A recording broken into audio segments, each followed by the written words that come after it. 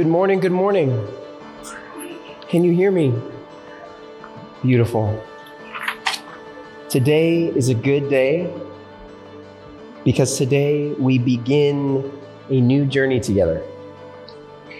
Now, if you hadn't noticed yet, perhaps you have as you were eating Thanksgiving, finishing off your pumpkin pie or sweet potato pie. We need to settle that debate first. Are you a pumpkin pie person or a sweet potato pie person? Oh, a lot of sweet potato people. Apple, okay, my man. There it is. Beautiful, beautiful. As you were perhaps finishing your meal, perhaps you heard it. Perhaps you heard it, and it was just a small sound that perhaps caught you off guard. Do you know what that sound was? It was the sound of Mariah Carey's All I Want for Christmas Is You. breaking into the world once again. Did you guys see that ad that she put out like 4 weeks ago? This is 4 weeks ago, far too early for Christmas music. She put out this ad of herself encased in ice, and the tagline was just, "It's time." It was just her singing super loud, like this high-pitched note. It shatters the ice, and then "All I Want for Christmas Is You" blares over the speakers. So perhaps you have noticed that with the end of Thanksgiving comes the Christmas season. And it's that time of the year when all of our favorite Christmas artists come out of their little caves and we get to listen to them once again. Brilliant marketing strategy, by the way. I feel like Mariah Carey probably gets like $1 million richer every Christmas. It's brilliant on her part. Like, I respect the grind. At the least, we respect the grind. Nice. Well, we are delving into a new journey for the next 4 weeks. And so in honor of that, let us pray together as we do. Jesus, thank you so much for your love. Thank you for being here with us. God, your presence is a promise. Would you now be here as we read your words? We pray this in your name. Amen. Amen, amen, amen, amen. I love Christmas. And this year is no exception. I love it because we get to dwell with a story that I think often is so familiar to us that perhaps we miss some of the richness hidden within. And so today we get to begin a journey where we're just going to linger.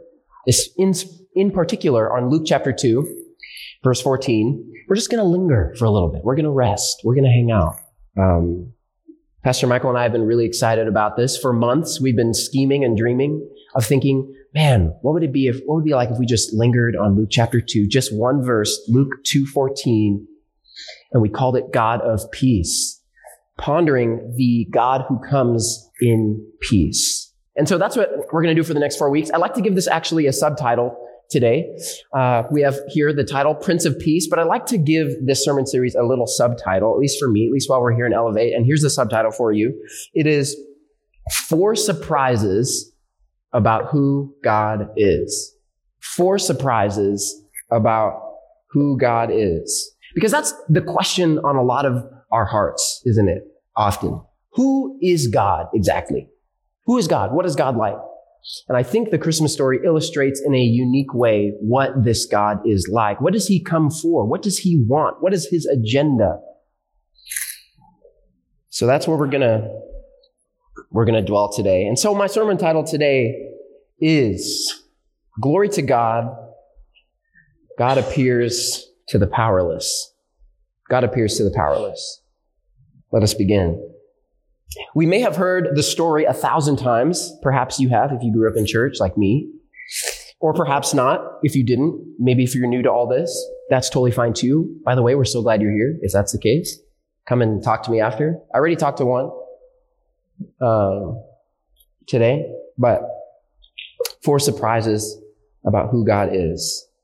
We may have heard the story of 1,000 times, or perhaps none at all, on a night seemingly like any other in Bethlehem, a small city in Israel, approximately about 6,900 miles from Keene, Texas. This is a real place, Bethlehem, a small city, not a place in a fantasy land, Narnia or Middle Earth or some other place, but actually in reality, a real small town, just like Keen, Bethlehem. Shepherds watch their sheep at night. These shepherds are almost certainly not wealthy men of position, means, or even religious significance. Instead, just shepherds. And most likely not the owners of the herds either. For most owners of herds had hired help to watch their flocks by night. So these are probably working men that have been hired to do a job. So most likely, these men don't even own the herds they're watching. Instead, these are men of work, low in the social food chain. They don't have power, rather the opposite. They are moved by other people with power. They weren't taken on by a rabbi from a young age. Perhaps they have a trade, perhaps not. They aren't supposed to be the heroes in the story. They're side characters. They're not the main character.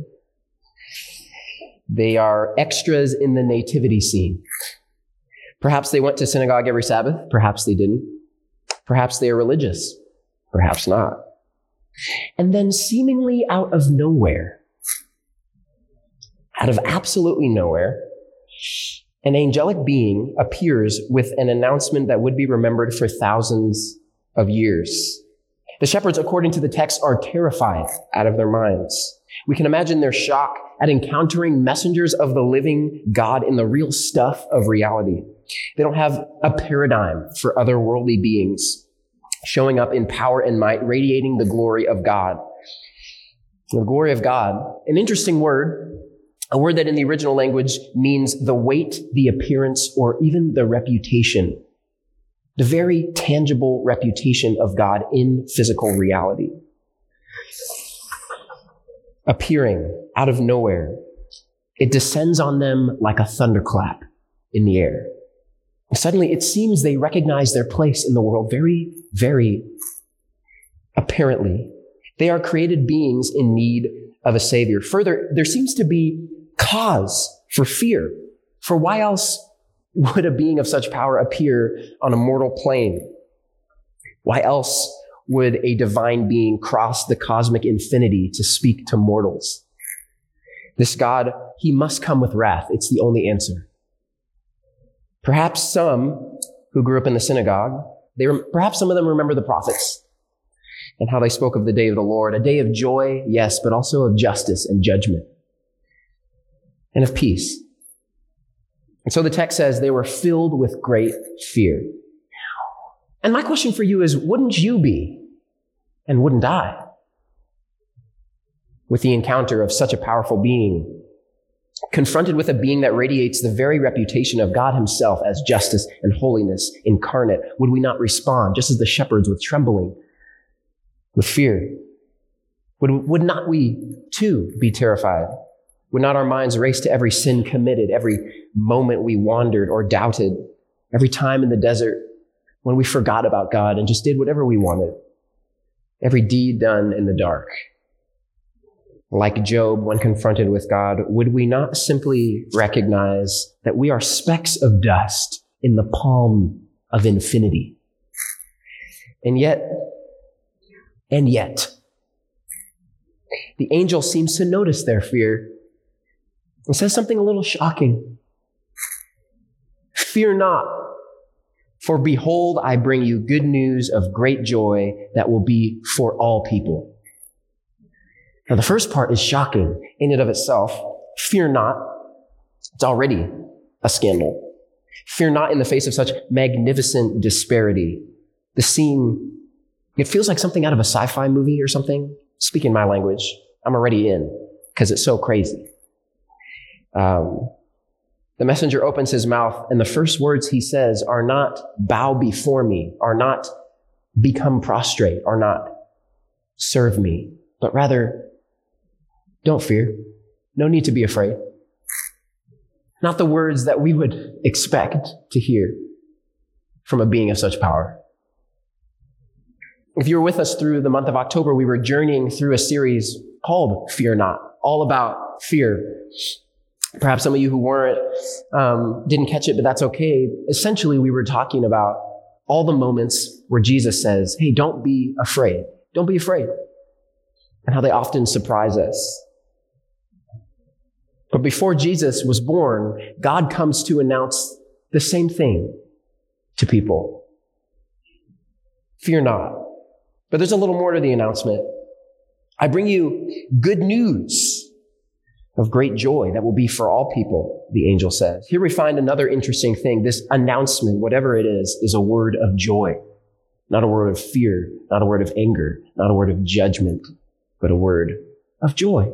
How surprising. How odd. How fantastical it is, it seems. Almost seems like a fairy tale, too good to be true. This being with infinite power comes with a word of joy.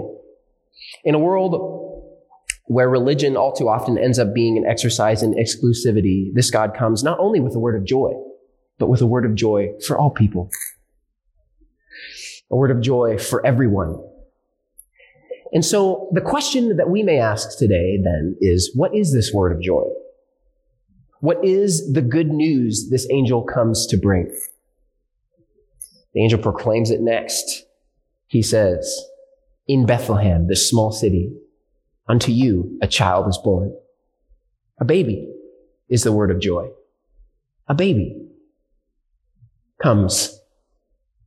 This angelic being comes to announce not a global takeover or wrath and fire, but a baby being born. And then he says something interesting that we're going to linger on for the next few weeks. Glory to God in the highest, and on earth peace among those with whom he is pleased. These are the words upon which we will rest. But for today, just briefly, for a couple more minutes, I want to linger on the word glory. I'm struck most of all, I think, in the story of the how of glory. The how of glory. How does glory happen? How does God get glorified? Why is it that glory interacts with people in such a way? How does the glory come to man in this story? To answer, we turn to another shepherd, a familiar one named David. Perhaps you know who I'm talking about, found in the book of 1 Samuel, chapter 16. We find the story of a prophet named Samuel who comes to a man named Jesse and says, I'm here to anoint the next king of Israel. And Jesse says, as the story is told, many of us know the story. He lines up all of his sons and he says, here are all my sons. Which one is going to be the next king? And Samuel goes down the line, right? He looks at each one, right, as the story is told. If you've seen the VeggieTales version, perhaps. He goes to each one and he's like, man, something's wrong here. He gets to the end and one is missing. He says, in the words of Spanish that I'm still learning, I'm trying to learn Spanish, by the way. This is all on the side. I am in the process of practicando mi español a little bit because I'm supposed to be your pastor, but I don't know Spanish, so I'm trying to learn. You have to be patient with me. So I've been asking many of you, hey, how do I say this? ¿Cómo se dice pineapple in Spanish? I'm trying to learn Spanish. And I was just talking with the Ramirez family who are here, and they told me that instead of saying ¿qué? To someone when you don't understand what they're saying, it's much more polite to just say Monday. Is this true? Okay, nice. Okay, I'm learning. Slowly but surely. So all this to say, this is all of that elaborate backstory, just to tell you that I imagine Samuel the prophet when he got to Jesse's house and he got to the end of the line of brothers and he just said to himself, Monday? Because none of them were the king. Where's the king? He must have thought. The story tells us. And so the text tells us, he looks at Jesse and says, do you have any other sons? Something's wrong here because God told me to come here. Do you have any other sons? And Jesse says, well, there's one more. He's the youngest. He's out in the fields, but you don't want to talk to him. In Samuel's eyes, I imagine, they perk up his ears. He says, oh, interesting. Can you bring him here? What's interesting in the text is that in this little moment, the word that's used for youngest, when Jesse says, yeah, he's just the youngest. This is 2 Samuel chapter 16. He says, yeah, he's just the youngest. He's out in the field. The word that he uses, it means the smallest. But deeper than that, it doesn't only mean the smallest. It means the least significant, the least important. It's a word, I really like the way that the Mounce Hebrew Dictionary puts it. The smallest, and by extension, the lesser in status, insignificant, unworthy. So the shepherd, David, he's the youngest in his family, the most insignificant, the most unworthy. He's not destined to lead his family. That was for the oldest brother. He's destined to be a follower, at least by the culture's standards. And yet Samuel comes with a word for him, the least in the family, and says, you're the one. And so he comes, as the story goes, he comes, and Samuel says, it's you. You're the one. It's you. You're the king. And so as we ponder this word glory, it brings to mind the story of a king who was also once a shepherd, who the prophet, spoken to by God, says, you're the one. I choose you. The smallest, the most insignificant. It brings to mind how God seems to have in mind when he's looking about the world, at least in this story. Who am I going to announce the coming of the Messiah to? Now I can imagine in heaven God as he's scheming, he's planning, just in his own God way. He's like, man, who am I going to announce this to? Should I go to King Herod? Should I go to the priest? Should I go to the religious system? After all, I set up the religious system, right? He set up the tabernacle. He created the sanctuary, right? He gave the plans to Moses. He said, make the sanctuary this way. Have the priests do this. There's texts and verses. We have Deuteronomy. We have Leviticus, right? Of all of the rabbinical laws and Levitical, all these laws and statutes about how the tabernacle is supposed to work, how the lamb is supposed to be slain, how the sacrificial system is supposed to work. These are all things instituted by God, good things. And yet God, he doesn't come to the temple. He doesn't come to the priests to tell them his Messiah is coming into the world. He goes to a group of unnamed, unknown side characters, the shepherds. The pieces of the nativity that, they aren't crucial, so sometimes you might just leave them off the mantle if you're putting the nativity up there. They're not as important to the story, but after all, it's Mary and Joseph. They're the main characters, right? Jesus, the main character. And yet to God, the shepherds are the main character. How intriguing it is that in a world where we enjoy placing significance on people because of status and fame and money and notoriety, God looks for the smallest, the overlooked, the oppressed, the marginalized, those who are not in the forefront of society, but on the outside, the pushed away. I think it's no wonder that Jesus said, blessed are the poor in spirit, for theirs is the kingdom. Blessed are the poor in spirit. What does that mean? Blessed are the poor in spirit. Those, I like the way that the New Living Translation translates it. It says, blessed are those who are needy and recognize their need for him. Blessed are those who are needy and recognize their need for him. The poor in spirit. Those who feel like they don't have what it takes. And I feel like this is a core message of Jesus, right? We see it over and over and over again. We see it in the moment when the widow with the little mite, she comes and she gives all that she has. She just has a little coin. It's her whole property, and she gives, and Jesus says, man, the faith of that woman, look at that. Look at her. Wow. It's all she had. It was almost nothing. Wow. Look at her. So powerful.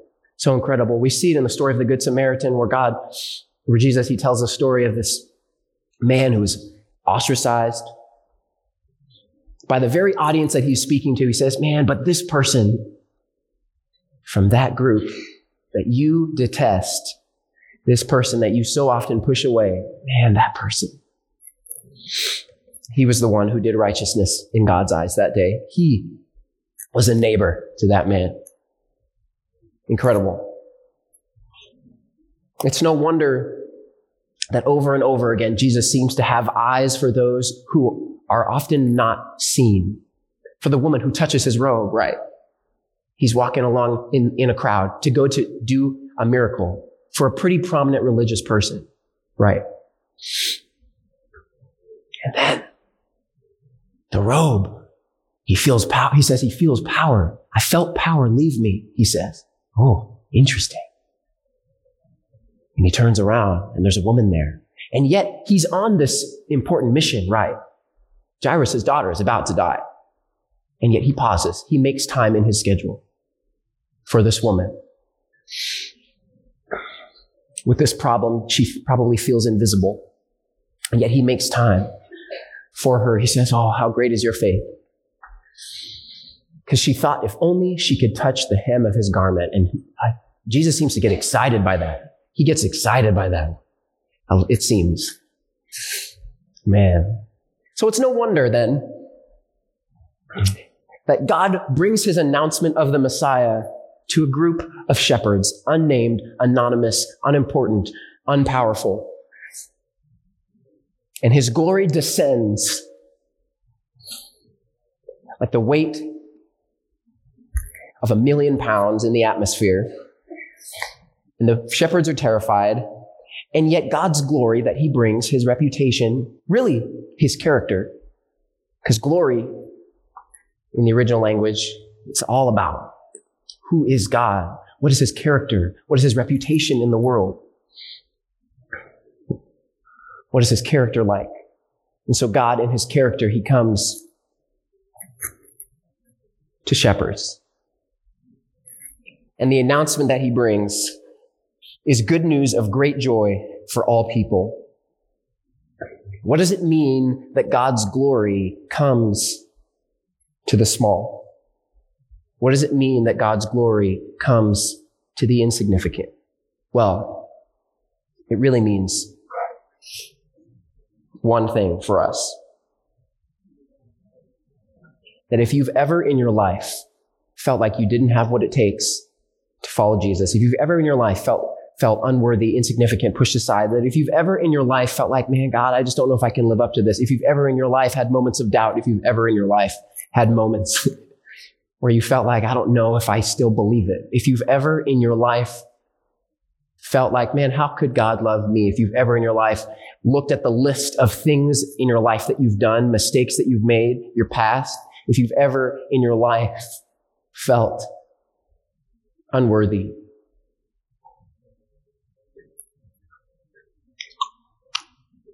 this story says, the glory of God comes to you and says, I have good news. I'm sending a Messiah for you. I'm sending a Messiah for you. See, I think it's no coincidence that God comes to a group of shepherds watching sheep, tending their sheep by night. It's no coincidence that God comes to a group of shepherds who watch sheep.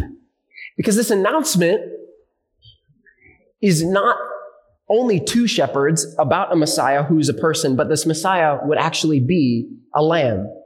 This Messiah would actually be the culmination of the entire history of Israel's sacrificial system.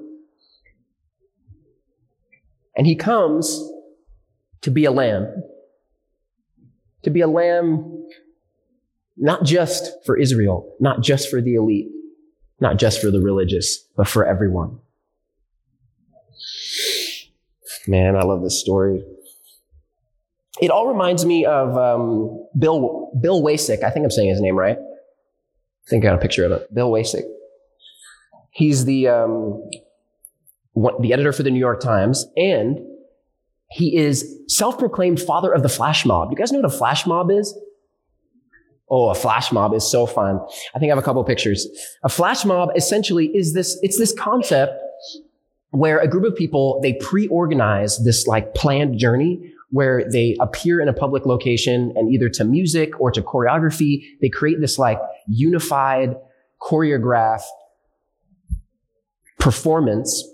And it's the way that it's orchestrated is often just sort of seemingly random. So you'll watch videos of it. You can look this up on YouTube. You watch videos of it and you just like one person just starts tapping their foot. And then all of a sudden one other person walks out of the crowd. I don't know why I immediately went to Michael Jackson's Smooth Criminal.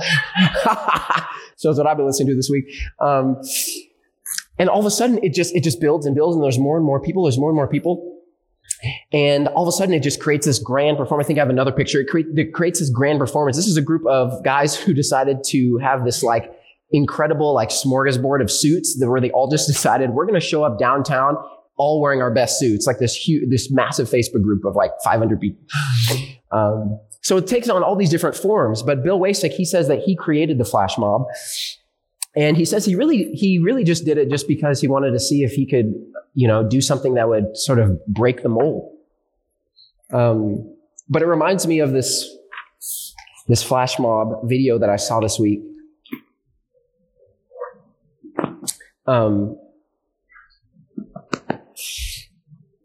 Incredible. It starts off with this cellist playing the Ode to Joy by Beethoven. Joyful, joyful, right? He starts playing it. And, I skipped a part. I wanted to show you the video, but there's copyright issues with it, so I didn't get to. But it starts off so incredibly interesting because there's this cellist. He's just playing, right? And he has this hat out, right, taking coins. And this little girl, out of nowhere, out of the crowd, there's a few people watching. This little girl, she walks up. She's wearing this little pink shirt. She walks up and she gives him just a little penny. She puts it in the hat. And then he goes from just playing, something else, and he switches into Ode to Joy. And then all of a sudden, out of the woodwork, this is like downtown Rome in Italy, out of the woodwork, more and more musicians just come out of nowhere. They're just appearing. They come out of the crowd. There's like a violinist, and he steps out and he starts playing. And then there's another cellist, and then another cellist, and another one. And then more violinists, viola players, people on flutes, trombones, saxophones. All of a sudden, a whole orchestra comes out of nowhere in the middle of this crowd, and they're all playing this tune, Ode to Joy. And of course, everyone knows Ode to Joy, so people are stopping, and a whole crowd forms. And all of a sudden, before they know it, it's a massive performance with a full-blown orchestra and choir, all performing Ode to Joy. And I really loved it. I loved watching it because it made me think of the annunciation of the angels to the shepherds. How out of nowhere, seemingly out of nowhere, these angels appear with an announcement to the world. But the part that I felt the connection the most was the little girl with the penny. She just has this little penny. It's all she has. Seemingly insignificant. This little girl in a world of politicians and famous people, people with power, armies. This little girl, her little penny, she drops it in the hat. And in response, this whole orchestra creates a moment of magnificence, all for her. And it just made me think of you and me, how God is the same way. How seemingly in an infinite universe, God looked across time and space and he saw you.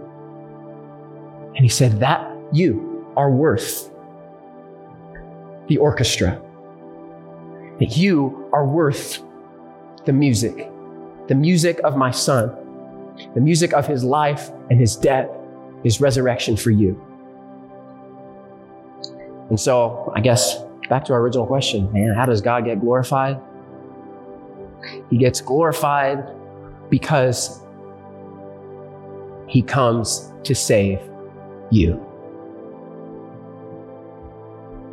His love is an orchestra, and I guess the challenge for us is, are we willing, like the little girl, to just engage? To just step down and say, God, this is all I have. This is all I have. Like the widow with her penny, like David, the shepherd, are we willing to just say, God, here I am. This is all I have. And God, at least I've experienced in my life, that every time we do that, he says, perfect. It's more than enough for me. Let's pray. Jesus, thank you so much for your love. Thank you that you are an orchestra, God. Your love is greater than any symphony. And God, the announcement of your coming. In Luke chapter 2, we recognize and we see, God, that you come in a very strategic way. God, you come to make an announcement to those who feel like they're poor, who feel like they have nothing to give, who feel like maybe they've been left out. I feel like maybe they've forgotten, God. Maybe they remembered or they believed it at one point, but it's fallen away. God, to each one of us, you say, you may have forgotten me, but I haven't forgotten you. Your birth is an announcement of joy and life to each one of us. So let us engage with it. Let us respond. Let us say yes to the music today. We pray this in your name. Amen.